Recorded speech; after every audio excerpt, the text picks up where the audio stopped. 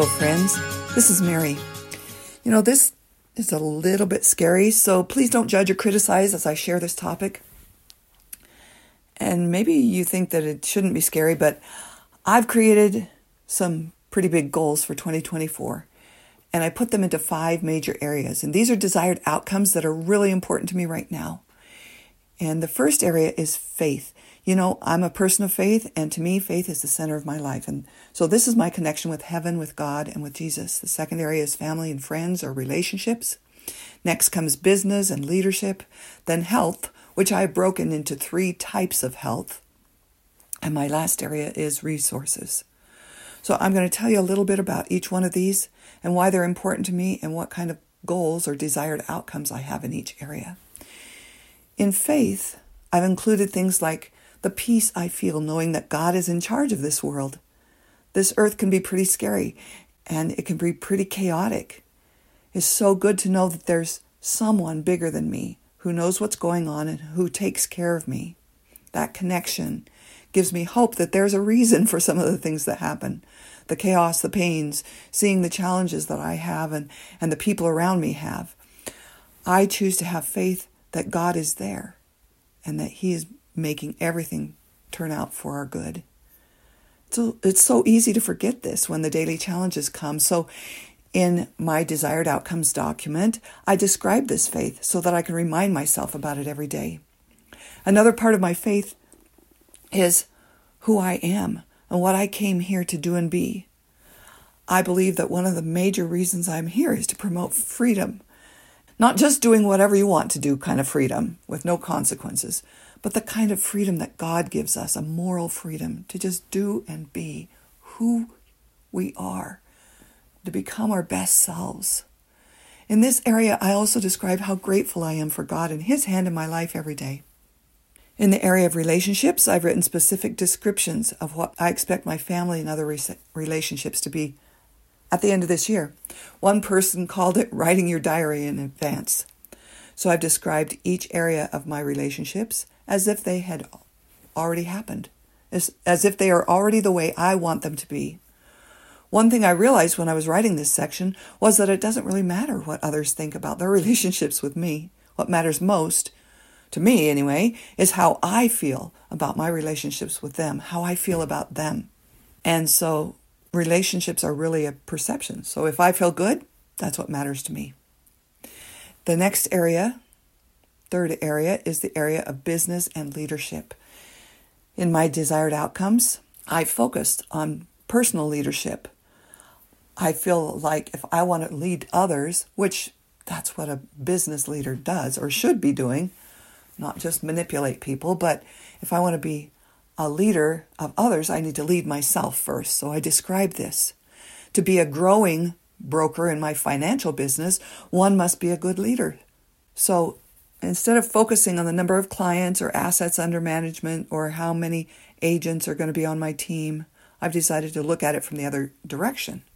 I have those numbers goals, but my purpose this year is to become the kind of person who leads well a large group. When that happens, that large group will automatically produce a lot of clients and a lot of income. So I've chosen to go from the top down rather than from the bottom up. The fourth area is health, and I've divided that into 3 subcategories. The first is physical health, and my goal is to feel unlimited in my body, to love my body, to respect it, to do well for it, to give it good nutrition, good exercise, all the things that it needs. And I know that how I feel is based on my mindset, so I wrote it all out.